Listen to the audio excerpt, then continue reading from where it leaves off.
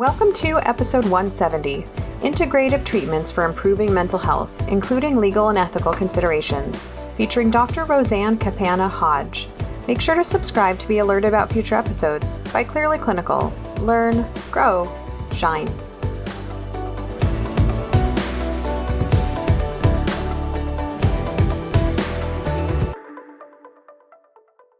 Hello to our listeners. My name is Beth Irias, and I am delighted to be joined again by my dear colleague, Dr. Roseanne Capanna-Hodge. She is the founder of the Global Institute of Children's Mental Health. She's been on our podcast before talking about PANS Pandas, neurofeedback, and I'm delighted to have her back here today to talk with us about some integrative and complementary approaches to mental health outside of therapy. So thank you so much for joining us, Dr. Roseanne. I'm delighted to have you. Well, I am truly feel humbled and what a pleasure to always talk to you and create a ripple effect in the world of mental health by all of these people that are listening and really trying to open their mind to better supporting clients in this world that we live in, that people are very stressed. So thank you for this amazing opportunity again. My pleasure. So before we dive into some natural and integrative or alternative solutions to mental health struggles, why don't you tell our listeners a little bit more about you and about your work and how you came to dabble and become experienced in these things outside of just quote unquote therapy?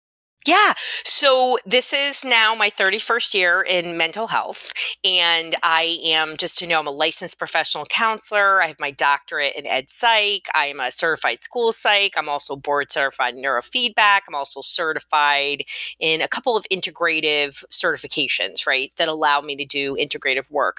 So I have always incorporated, as a classically trained, therapist and psychologist, I've always incorporated what I was taught, right, about, everything from Freudian therapy and Rogerian therapy and Gestalt therapy and all the different things that we learned along the way, integrative family systems.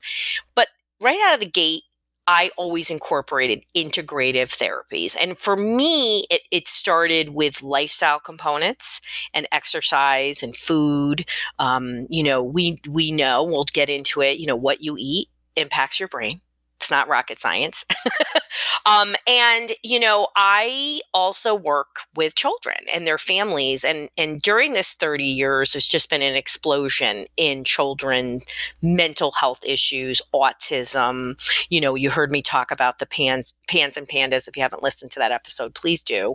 And, I had to do more than just talk therapy because the children that I was working with, of course, some children had trauma, many didn't. We're talking about really dysregulated nervous systems and behaviors, and they weren't cognitively available even at times to do play therapy, certainly not cognitive behavioral work. And we're talking children of all ages. And so, it really set me to look in the basement of the library in the microfiche and really do a lot of research about what could help these children regulate. And so I then just dug deeper and deeper and deeper into integrative therapies beyond lifestyle, doing brain-based technologies like neurofeedback and biofeedback and PMF.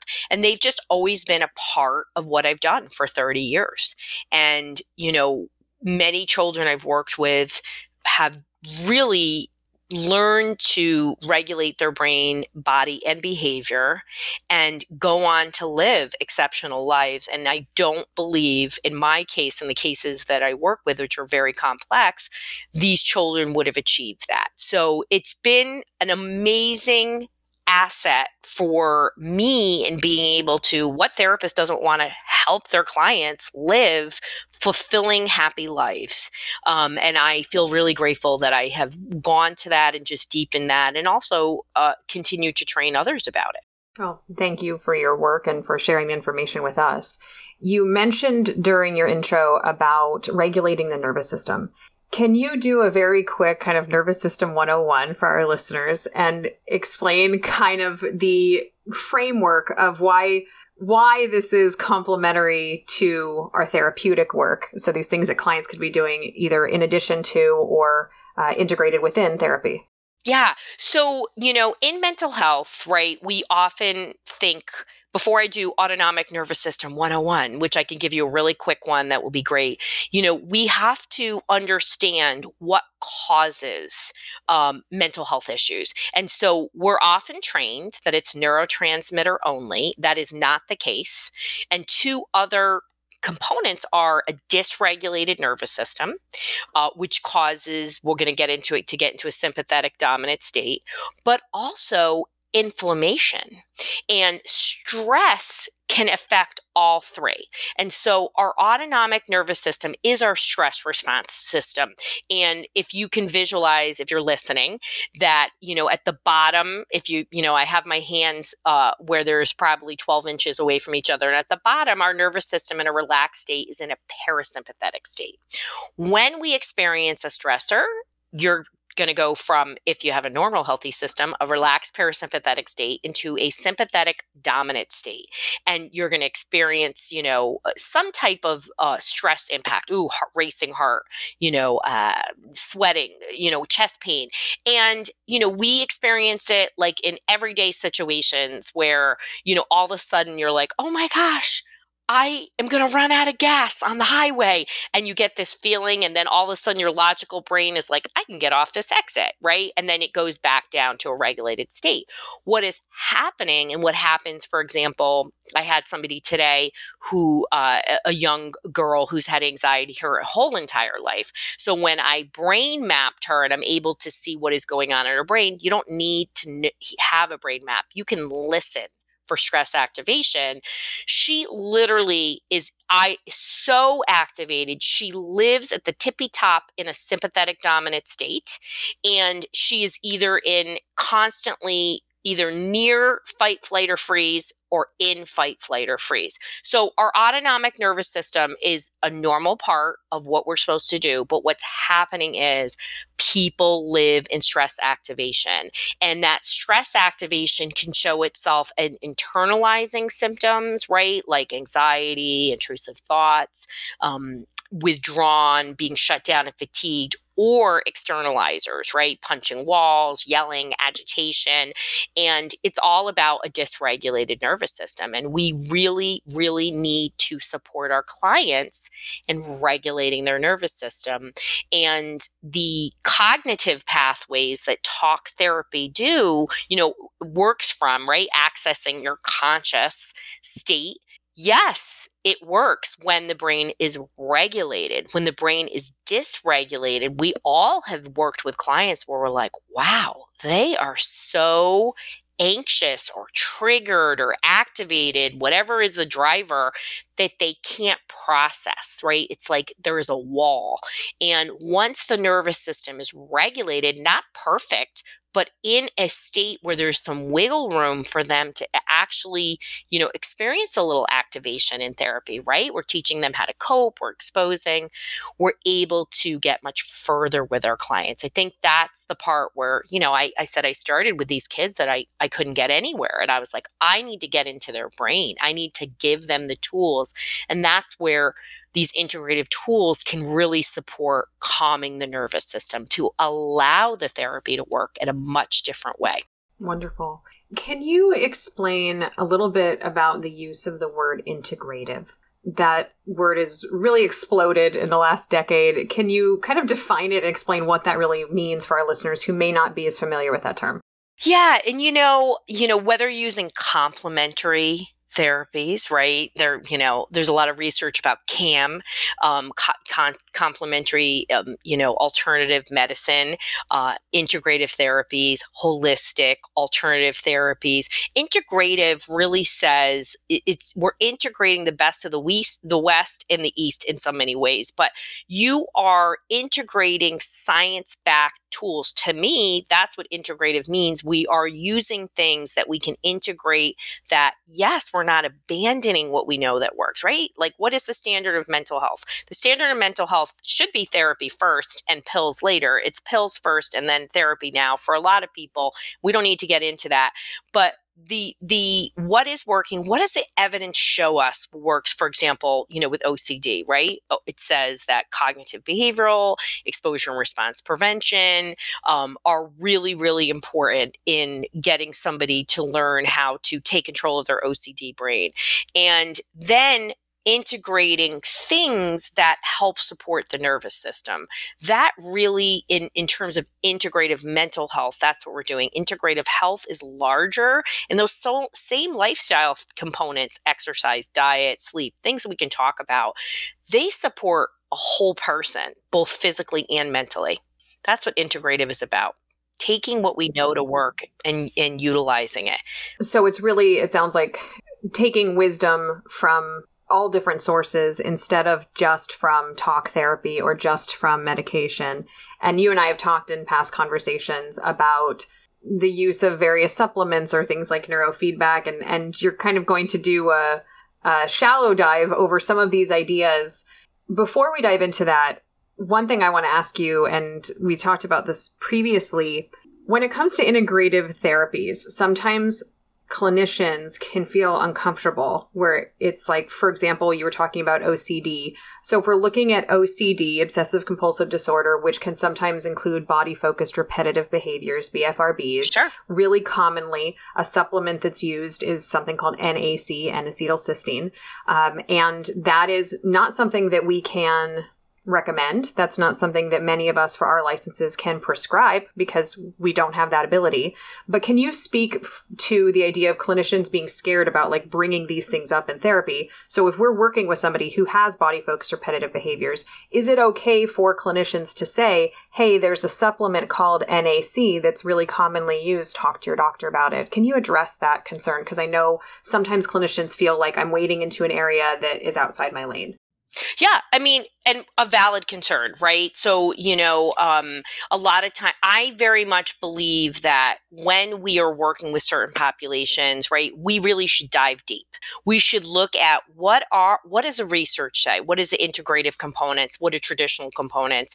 And then the next part of that is to get training. And so, there's two parts to this. Can you recommend things, right? Can you recommend, hey, there's this lady called Dr. Roseanne, and she's got all these blogs about supplements for mental health.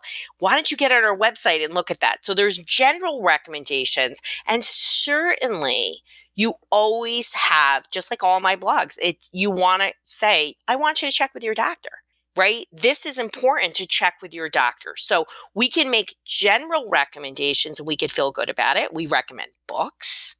We recommend other types of therapy that maybe we don't know enough about. And we do that all the time. And you really want to say, I am not an expert in this, but this is a great place for you to go, or recommending a naturopathic physician if you believe that, or a functional physician, right? So naturopathic physicians are not licensed in every state, but they have training in how to use, integrative tools like herbs and different supplements, and they know exactly how it impacts health. They do physician rotations. I mean, they're really highly trained in a lot of tools. So you can recommend to somebody like that, and I say this all the time, I recommend finding and aligning yourself with a practitioner. The other side of this is you can do what I have done. So my state allows me to make recommendations when I've done training.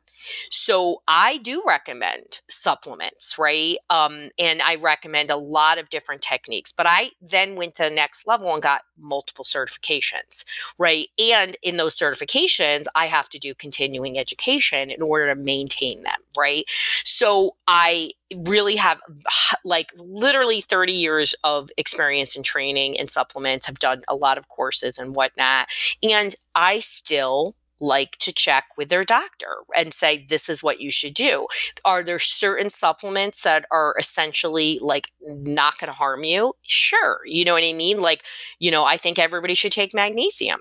What is it? The worst it's going to do is you take it till bowel tolerance, meaning it could cause some loose stools.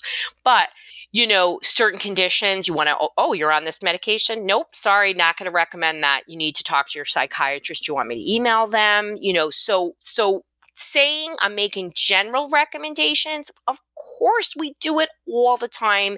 And sometimes people get very upset. Like if you're making a recommendation, oh, what, this essential oil, essential oil that you're putting in the air is not going to harm somebody. So we need to open our minds, because somehow, we receive very little training in psychopharm, but we feel very confident recommending, a Xanax to somebody, but then asking them to take magnesium or giving them an article about it. So one of the ways you can do this is you can have literature in your office and people can read it. So I have lots of patient literature in my office. I'm not making the recommendation, but if you also want to make a recommendation, you have to do what you feel comfortable with, but I definitely recommend training. You can't go wrong with training, and it's going to support you, and you're able to make a larger impact, and these tools are highly efficacious. Thank you for that. I appreciate that little ethical jaunt. You bring up a good point that it depends on each of our individual state license definitions and requirements. So in certain states, marriage and family therapists or clinical counselors can do quote unquote psych testing. In some states, they can't. It just depends. That's right. And same with diagnosis. So I think for our listeners, it depends on what your particular state permits or restricts. And then also, as Dr. Roseanne said, the idea that we're okay oftentimes, like most of us had some kind of psychopharm class and do continuing education in psychopharm, but we're not prescribing Lexapro. But we can maybe answer some questions of, oh yeah, it might take a number of months for you to really see the effect. And sometimes people have side effects and then they fall away. And then we say, make sure to talk to your doctor about it. So thank you for covering that piece, because I think sometimes when it comes to this integrative stuff, we get scared where it's like we don't want to go into somebody else's lane. And I appreciate your guidance and making sure that you know what your state requirements are, and also referring back to an MD when it's out of your scope. So knowing that you're appropriately educated on recommendation or appropriateness of recommendation, something like magnesium. So thank you for that. On that note, let's dive right on in and talk to me about some of these complementary resources to improve everybody's or particular folks' mental health. Yeah. I mean, I think the first one is probably the easiest one and not one that people resist: sleep. So, many of the adults and children we work with are not getting an adequate enough sleep or deep enough restful sleep to support brain health. So just to really get yourself educated about what's called sleep hygiene is what they call it, right? So sleep hygiene sounds so weird, but it's really, how do you sleep? And, having a resource like I have, in my book, but I have a handout that's like, here are 12 things to help you sleep better. Right. And opening those conversations. And, I can't even tell you how many of my friends that are MDs that got involved in functional medicine because they had their own anxiety. And then somebody said like, oh, did you know if you did X, Y, and Z, you'll feel better? So educating, and then also asking your clients to report on their sleep. Right? So, hey, we made an agreement that you're going to come off your devices 1 hour before, you're going to wear blue blocker glasses, how many days of this week were you able to do that? Whatever it is, I'm huge into data collection and asking clients to report, because it holds them accountable. And it's not just about that 1 hour. I like to give my clients homework, and they like homework, even if they get angry if I give them tough homework, but they like it, right?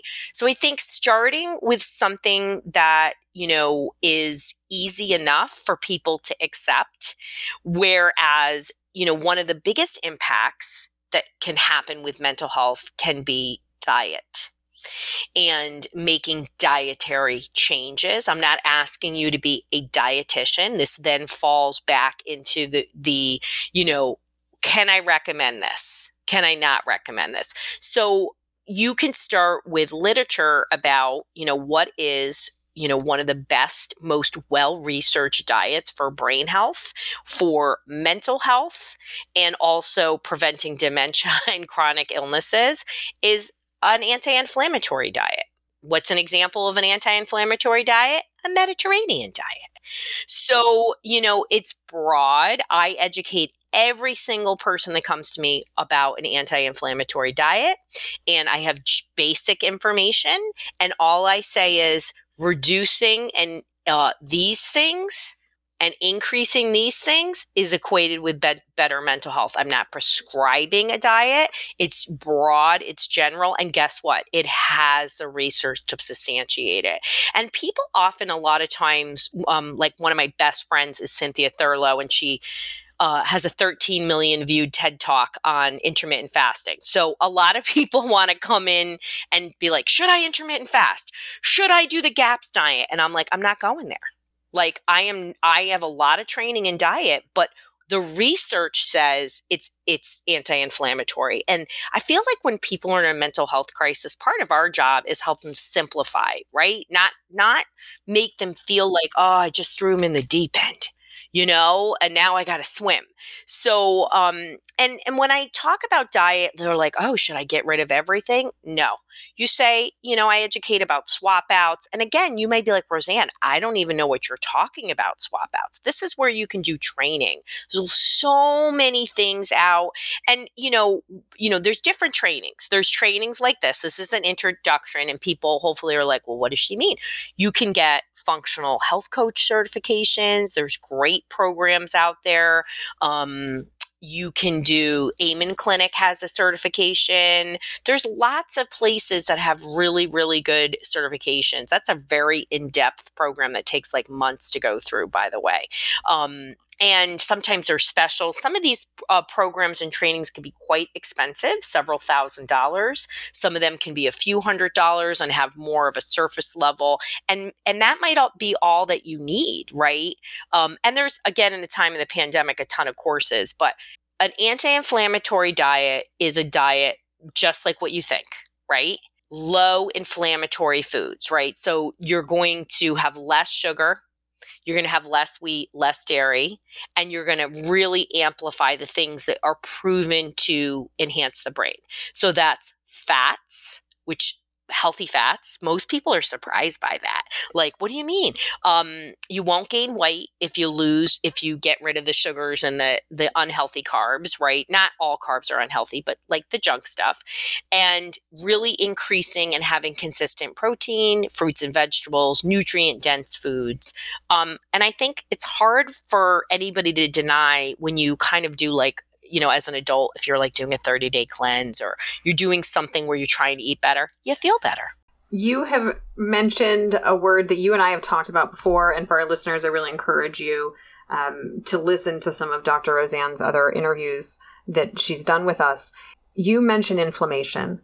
Can you talk for a minute about the impact of inflammation on mental health? This is gaining so much traction. If you could spend a little bit of time talking about what we've learned about, say, selective serotonin reuptake inhibitors and the impact on inflammation, like it's mind-blowing. But if you could spend a moment on that and talk about why inflammation is part of the mental health equation, that would be great. Yeah. And not to get morbid, but, there are, inflammation we know impacts mental health. Okay.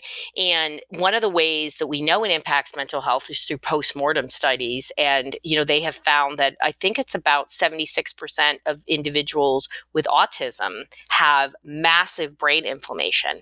And so that's no surprise to me when I do QEEGs, you can see the inflammation. So inflammation can affect mental health. It can cause neurocognitive issues like attention issues. It can cause learning and processing. It can affect how you think, but it also can really cause anxiety, depression. And we are learning more and more about this.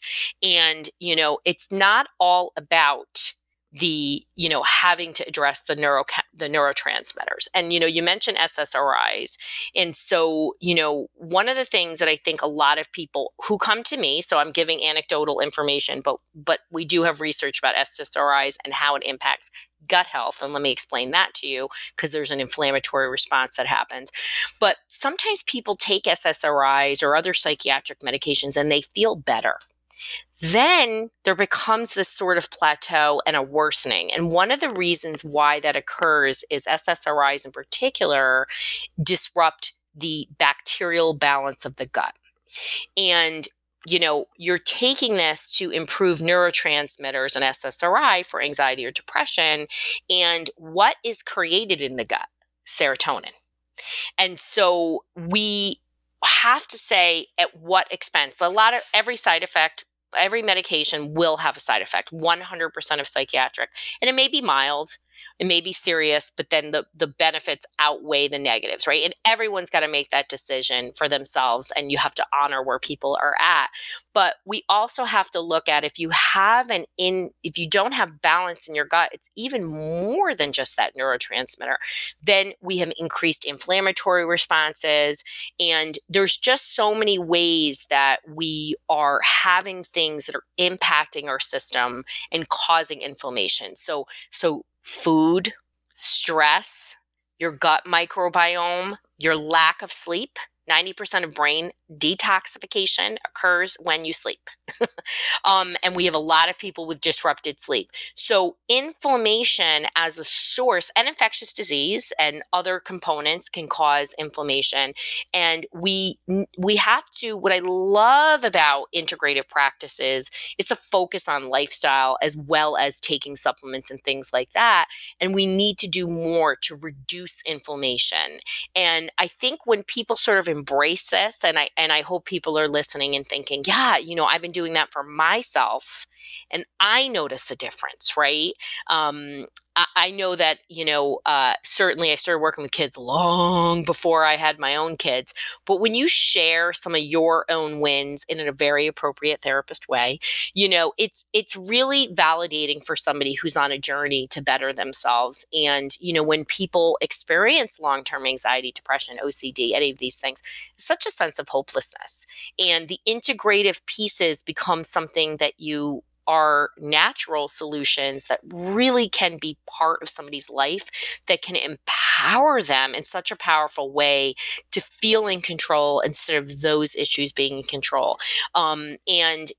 Lowering inflammation can be quite dramatic. And some people in a very short amount of time can feel different. And some people, it's a long-term process where they really have to make a concerted effort with a lot of modalities to help support reducing that inflammatory response, which is contributing to their mental health.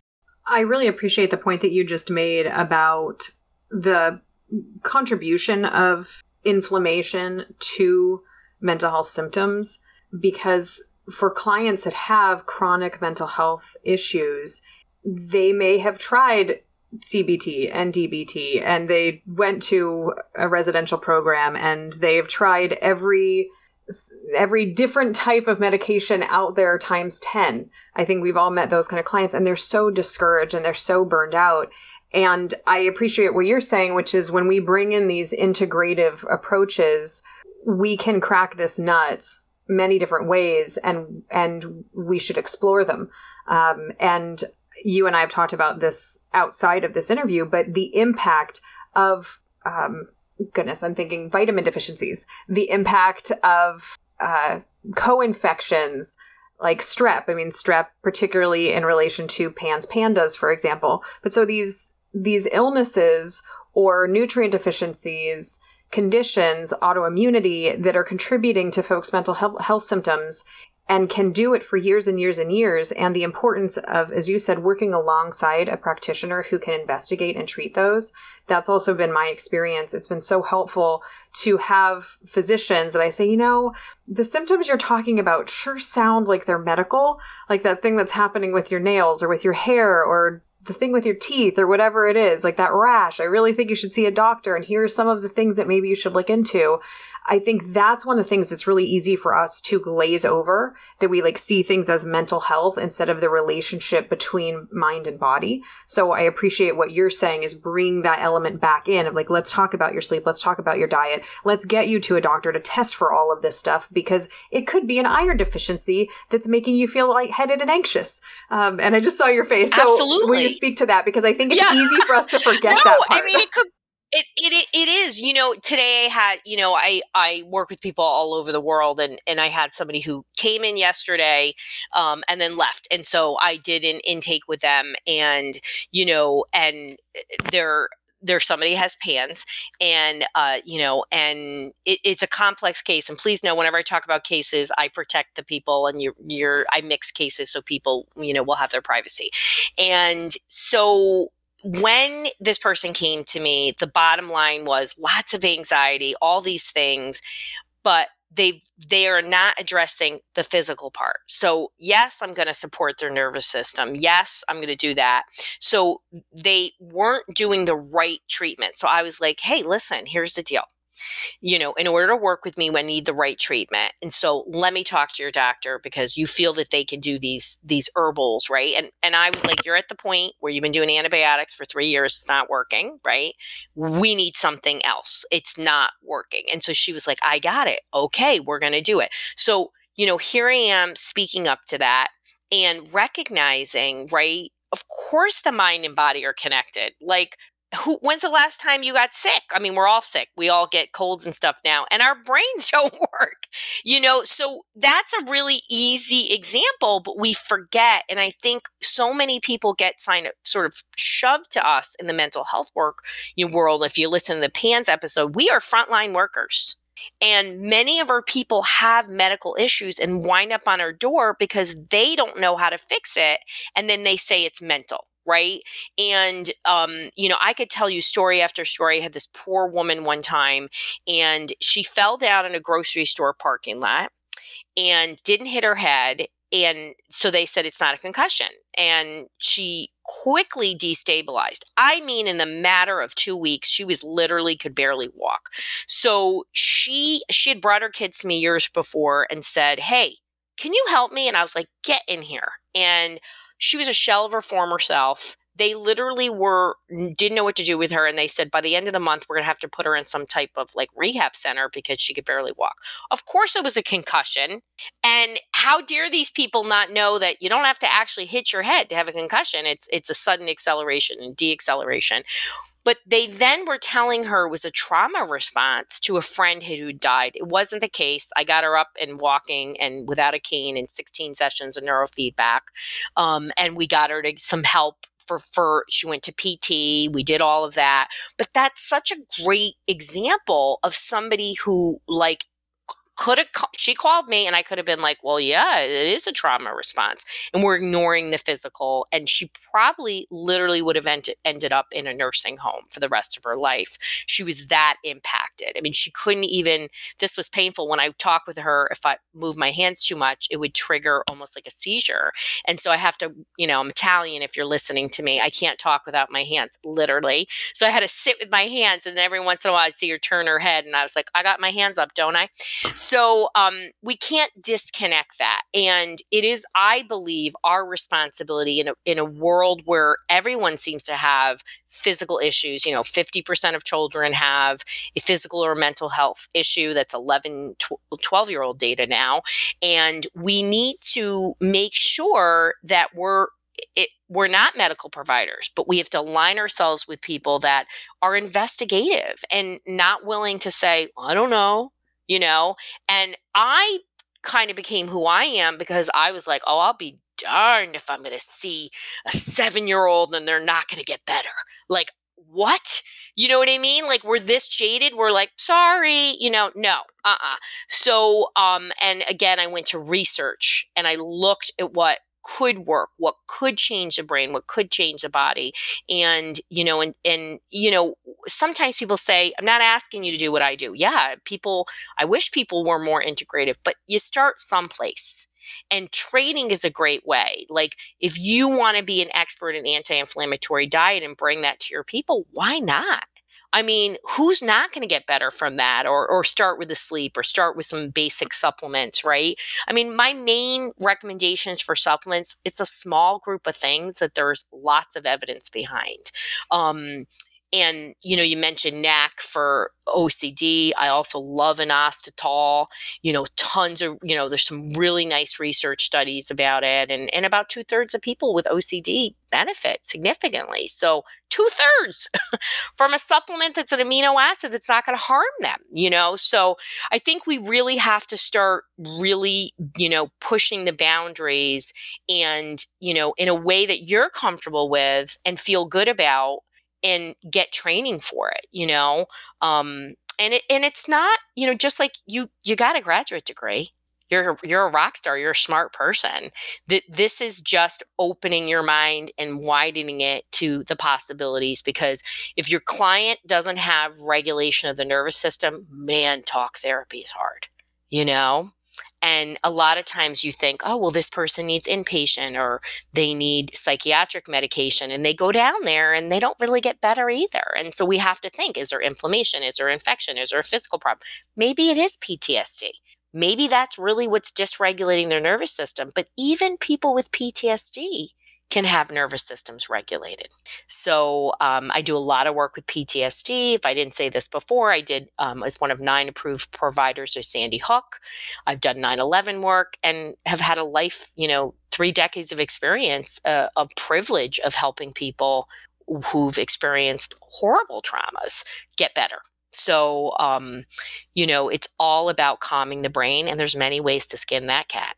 And that the brain is part of the body. And I think I really hope that our field is moving in a direction of more integration between body and mind, because of the research that you're sharing with us. And just because I think it's interesting, I'm going to share it. One of the primary risk factors for the development of schizophrenia, and you probably know this, Dr. Roseanne, what is it? Actually, it's having infectious disease. And how many people have come to me with Bartonella? So I will treat people with psychosis who have infectious disease as their basis, right? But they've never been able to pin down, because of the genetic studies, the twin studies, never really can have a strong genetic causality. But many people, for people who don't know what Bartonella is, it's a parasitic tick-borne infection, and it loves to get in the brain. And one of the not so uncommon components of it is psychosis. And so when I get a young person with psychosis, the first question I ask is, do you have a stretch mark rash on you anywhere? And, we pre-screen, and we know that they do, and they come in, and that is a sign of the parasites in the skin. And you can Google Bartonella rash, and it's good for you. They often appear on the trunk, on the back, and they look different than weight loss stretch marks. There's a similarity, but once you start to see it, you start to recognize that they also can be in the back of the knees, but they generally are on the upper body, and it's not schizophrenia. It's a tick-borne infection that can cause psychosis that can be relieved with proper treatment. And that's what I think is really important. So when you look at the research, we're learning about sorry for cat owners, that cat owners are more likely to get toxoplasmosis and Bartonellosis, yes, and these other bacteria and microbial exposures that put them at risk of these, neuropsychiatric symptoms, quote unquote, neuropsychiatry. And like I said, I'm really hoping we're getting to the point where we can bring these two worlds together, because talk therapy is not going to fix an infection if that infection hasn't been caught and treated, or if there's an undertreated autoimmune disorder causing systemic inflammation. You mentioned about inflammation and neurofeedback in one of your examples. Yeah. So tell our listeners a little bit more about kind of this brain-based integrative work that is not medical, but is complementary to therapy. Yeah. So, we talked about calming the brain. So, if your brain isn't regulated, the body is not going to be able to process language, pay attention, take action. It's also not going to be able to heal itself if it has an infection. So a lot of people with infectious disease come to me because whether they're getting proper care or not, but usually they are treatment resistant in some way. And in every single case, 100% of the time, you have somebody who is experienced a lot of anxiety, a lot of stress, maybe PTSD, maybe they have OCD, maybe they have depression now. So there's something that is really causing that autonomic nervous system to be in an extremely activated state. And psychoimmunology tells us when you're stress activated, your resources will go to the unknown stressor, and it will ignore known infections because it's trying to figure out why is your nervous system so activated.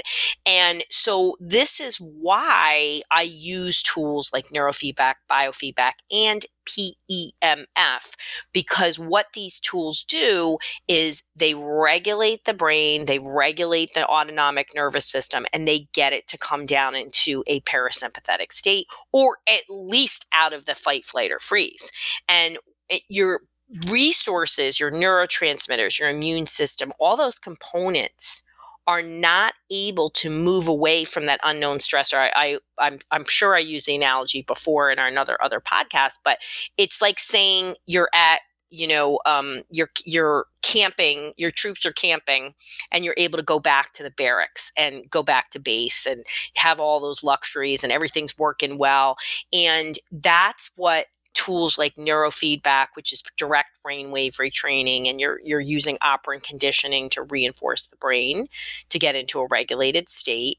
PMF is low frequency hertz, where you're using frequency treatments to reinforce the cells to communicate properly. What does PEMF stand for? Oh, it's pulse electromagnetic frequency training. So it's based on frequency therapy is used in a lot of different ways. And actually frequencies, we use it in food science, where we know the frequency of everything. So for example, if you ever see the words natural flavorings on a food product, what it is goop with the frequency of that flavor attached to it. And your brain knows, like, oh, that's strawberry, boom, it occurs at that frequency. It's very interesting. So PEMF sends a low frequency hertz to the cell, disrupts cellular communication, then comes in with a corrective communication. It's pretty darn cool. And then the cells start working properly. So, and then it also reduces inflammation, which improves detoxification. So another big mental health thing, and then getting it down into that relaxed parasympathetic state. So I'm super into it. I mean, I use PEMF every single day. And not that I haven't done a boatload of neurofeedback and biofeedback, I benefited from them all. We all need to counter stress. So for people who have infectious disease, who have mental health issues, there are other ways, right, to get our nervous system down. These tools that I just mentioned, neurofeedback, 10,000, tens of thousands of research studies, 3,000 peer-reviewed. PEMF is newer. It's 30 years old, but it has some really nice research associated with it. And biofeedback, it's highly accepted, and it's a way to, there's different kinds of biofeedback, but you're consciously controlling an autonomic function. A lot of therapists use heart math. So you sync your breath with your heart rate. I started doing heart math with my youngest when he was like 2.5, even just for moments to really get your breath regulated is a super evidence-based way to calm your nervous system. And it's free. And nobody has an excuse that they can't do it. And I feel like breath work, every therapist should be talking and role modeling and asking our clients to report on breath work. And yes, some people may be resistant and incapable, or they might have OCD related to body sensations, but there are other ways to regulate the nervous system. But 90% of your clients can handle breath work, if not more. And it's an easy add-on that every therapist should be teaching their clients about. You've just covered so many important big things that I want to go in there and break it down. So neurofeedback, we've talked about before on the podcast. So take a look at our past episodes. And for listeners who are new to it, it's really the idea of, and Dr. Roseanne, you're the expert on this, not me, of gaining more control over what used to be autonomic functions. Yep. So you're teaching the subconscious brain. Yeah. You're using technology. Your brain, you're really simply, if you can visualize a person in front of a computer and your practitioner has set a protocol. I'm leaving out a lot of steps, but I'm just going to make it super easy. And you're in front of a computer, you have to push down most of the time, push down one brainwave, increase another, and you're going to get reinforced visual and auditory reinforcement. Your subconscious brain, when you do that, your brain is able to do that within 2 to 3 seconds. The whole point of that is to take your brain from a dysregulated state, whether it's underactive or overactive, and neurofeedback works at the structural level, like, I'm going to do frontal lobe training, but it also works at a brain communication level where you're really looking at the neural networks, right? And neural networks can be impacted at any point. You're getting reinforced for producing a healthy combination of brain waves, and neurofeedback takes time. Most people it's at least 20 sessions, but I would say most people do 40 sessions. And it really produces lasting change according to research over time. And it's used from everything from anxiety to ADHD to pain. There's lots of different research that supports it because it's so many of our conditions that we're facing are about dysregulated brain states, and neurofeedback is just a really easy way to do it. It does take time, just like therapy, right? It doesn't happen overnight, but it really it gets the brain working properly, but it also really regulates that nervous system. And with that regulated autonomic nervous system, that's when you really can start to really do the work in therapy. I feel like that's just a trend. Not that I didn't have anxious parents 30 years ago, but today I just feel like they're just so concerned and in situations or at such a crisis level, right? They wait for it to be such a crisis level, or they didn't know because their kid is hiding it so well that by the time people come to me, they are in such dire straits that even the parents don't hear me. They're just so activated. So a lot of times I work on a whole family. But neurofeedback works at that subconscious level. And like I said, biofeedback is conscious. And PMF just works on the body level. It just does the work for you. You don't need, it's like, my tagline is become anywhere, anytime, because it's just a little device that you can pop in your pocket. Some are mats. We also have at our center like a big unit where you have to lay there and people sleep for an hour and a half while they get hooked up. So there's different kinds, and they all are great, and they just do different things depending on the frequencies that are emitted. I think the introduction of these devices is really interesting in our field. And for so many years, biofeedback, neurofeedback, we had talked in that prior episode about how much of these things cost, but now things are becoming more mainstream. I was talking with a client recently about a device that you put, it's kind of like a plastic headband that you put over your eyebrows. Yep. And in this case, this particular device, when you are essentially in a guided meditative state, when you are producing good brain waves, and all of this is kind of without your conscious awareness, if you will. You're working on trying to focus. If you're doing a good job at it, then you hear little birdies chirping. And if you're doing a bad job, then you hear like the clapping of thunder. And so when Dr. Roseanne talks about the reinforcement, that's what she's referring to. So in that case, it's auditory. But they're really interesting concepts. And I've had clients ask me about them. I've referred them to clients. Like there's a really cool one that I've stumbled on with children called Mightier, which is an app where it's really cool. Where it's an app on an iPad or a tablet, and the child wears a wristband or an armband that is capturing their heart rate.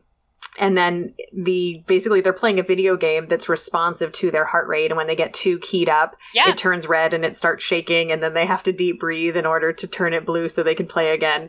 It's really interesting science, but I'm glad you bring up kind of these complementary pieces. One of the other things that I was thinking about and want to ask you about, tell me more.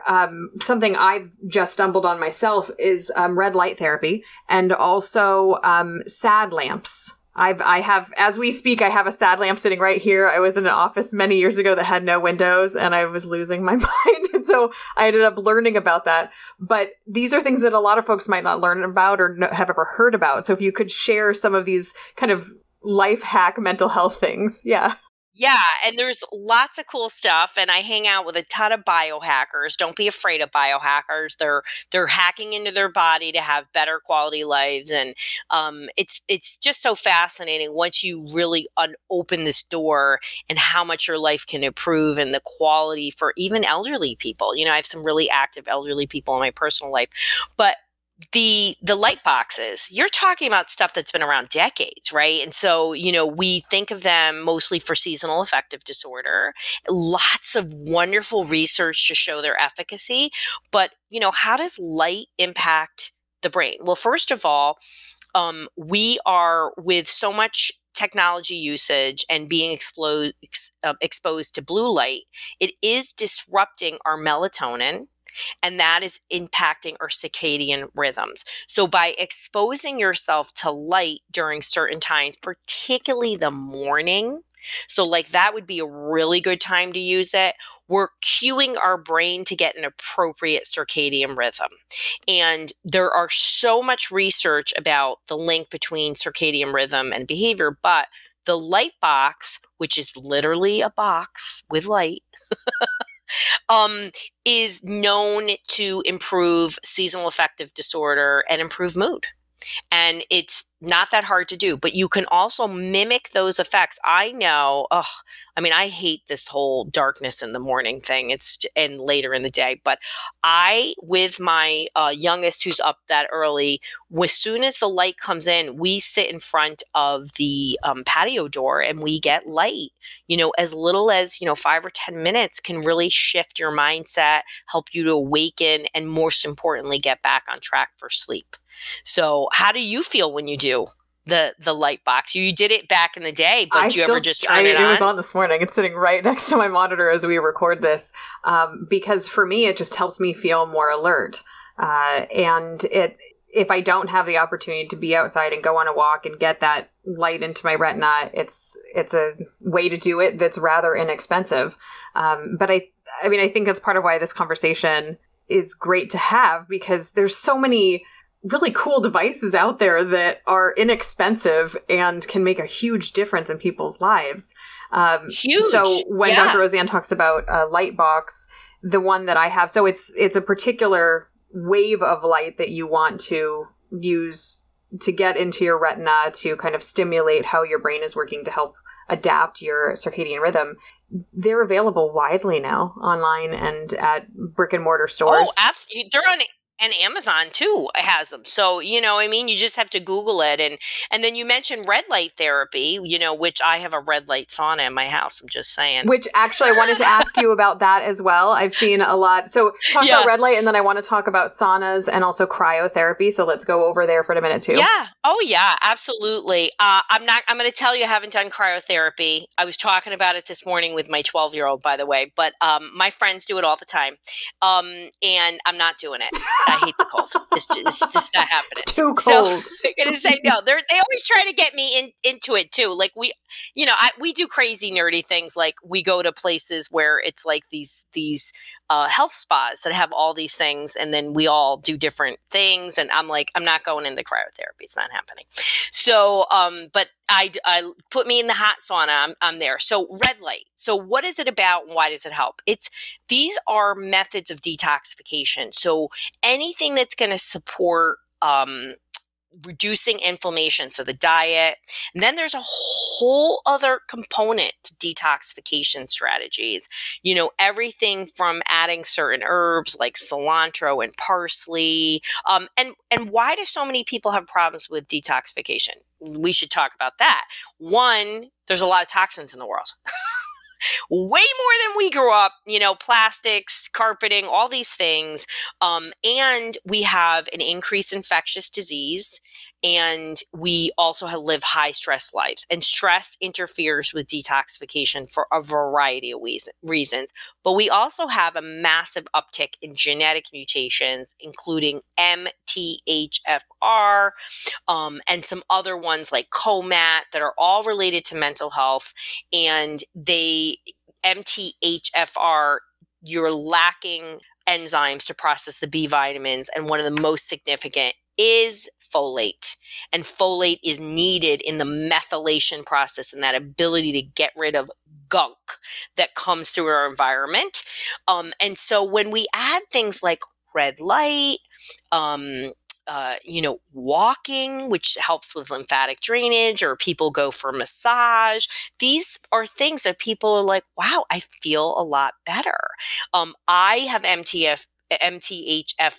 It's a very common genetic mutation, and I'm a poor detoxifier. So I have to drink detox tea daily. I do the sauna, I do this, I do all these things that I incorporate in my lifestyle. I spend quite a bit of my time explaining detoxification to every one of my patients and asking, and just giving them a list of here are lifestyle components. And most people, and it's part of my intake, what do you, my people that are educated, I ask, what are the detoxification tools you're using? So I think it's important. And red light is very much becoming popular. And sometimes they have red light PEMF mats where they're combined.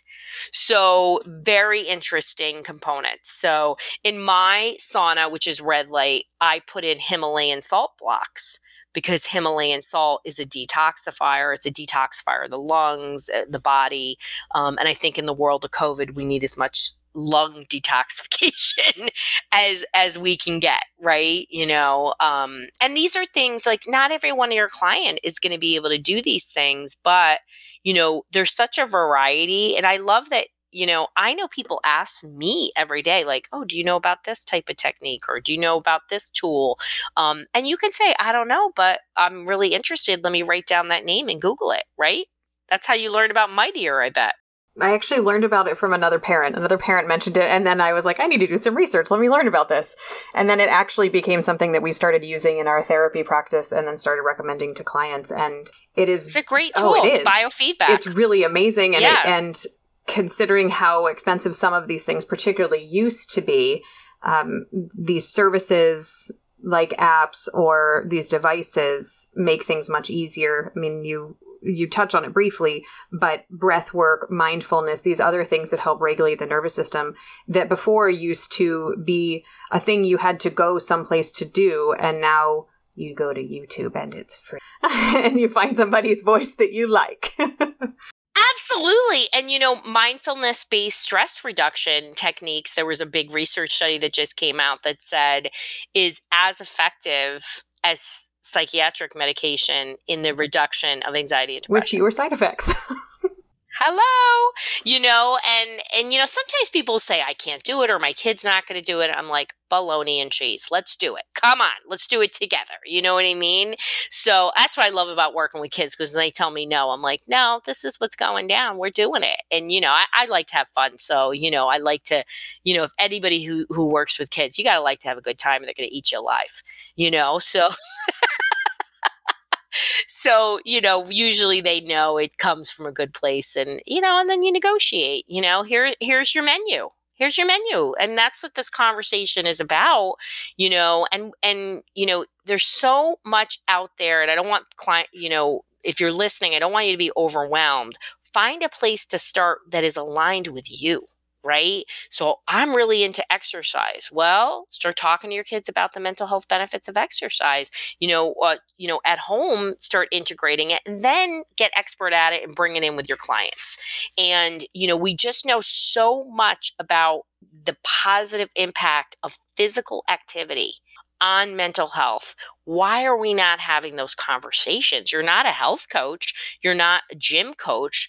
But you could talk to them about exercising and walking or, getting on a trampoline. I mean, how many times did I talk to a parent about, I must have sold 1,000 mini trampolines in my life. Like, because I'm like, you got a trampoline? We need a trampoline for this kid with ADHD before he goes to school every morning. He's trampolining. What's your favorite song? Oh, this is my favorite song. Okay, every day, Dr. Rose says you're gonna trampoline for 3.5 minutes to, Teo Cruz Dynamite. So and then the parents are like, wow, so much better. Yeah, okay. We got energy disbursement, we got lymphatic drainage, we're laughing, we're cutting stress, and behaviors go down. And I think these are the conversations that need to happen. And it can happen when we really dig deep and become that Encyclopedia Britannica for them, because they trust us. Yes, and I also think it's a matter of conveying accurate information, and there is so much misinformation out there. So it's on us to make sure that when we're looking these things up, that we're looking at credible sources and actual real studies that are not funded by whatever company is producing whatever that product is, Right. And to really look at this with a critical eye, to go back to the studies class that I'm sure that all of us at some point took, where we had to learn how to critically evaluate research and literature, and go back to that, because I think it opens up a realm of possibility that is so much bigger than just therapy. And I've had that conversation with clients, like, therapy is one thing in your toolbox. Let's talk about the other things in your toolbox. And I think through the course of this interview, named at least a dozen. So just to kind of recap, Dr. Roseanne talked about sleep hygiene, diet, exercise, looking at microbiome. We have a great episode about that. We also talked about neurofeedback, biofeedback, PEMF, mindfulness, meditation, different kinds of lamps. There's so many things out there that we can be doing to support our clients outside of therapy and even potentially in therapy. Thank you for joining us for this hour and just scratching the surface. And I like what you said about, learn about it, try it yourself. That's certainly what we've done. Like when we learned about Mighty, we're like, let's try this.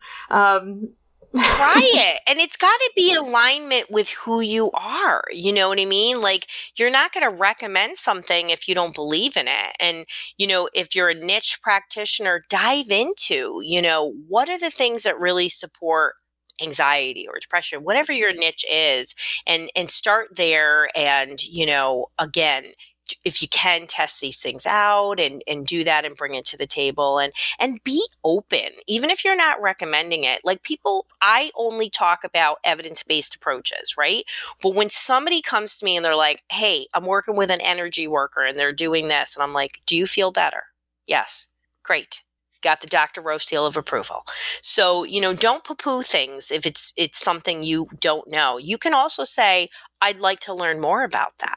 I can't tell you how many times clients come to me and they're like so excited that their therapist really validated what their journey is and is supportive and how much that means to them, and it doesn't mean you can't ever, I'm not a fan of certain therapies. And I tell my clients, like, the research doesn't support it, but I trust you're going to know what works best for you.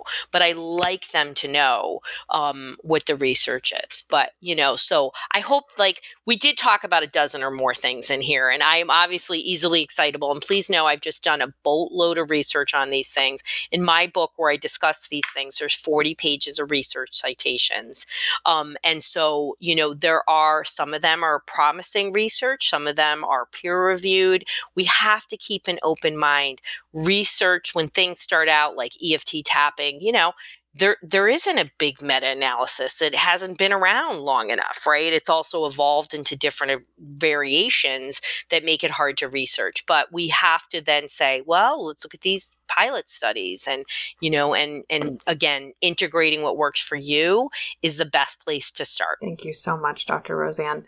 Can you please tell our listeners how to learn more about you and about some of the things that you've discussed today and your work? Yeah. So the best way to find me is on my website or my podcast, which you can get to both through the same place, but www.drroseanne.com. You can learn about my work and /podcast. And just so you know, I have a podcast called It's Gonna Be Okay, which is the thing I tell every parent. And that's my book too. And it's a a podcast for parents that I want them to find natural solutions for mental health. And it's short episodes, and it's really designed for people whose kids are struggling, because this is a time when everybody needs a lifeline, and I wanted to give them approaches that work. So I'm really glad that that it's been super well received, and it is bringing hope and a path for people. Fantastic. Thank you again for joining us. It's always wonderful to have you. Thank you. You've just finished listening to another exclusive continuing ed podcast by Clearly Clinical. If you like what you just heard and you need continuing ed credits, please visit us at clearlyclinical.com to check out our 1-year membership, where you'll have access to our growing library of continuing ed podcast courses. Clearly Clinical, where our goal is to help you learn, grow, and shine.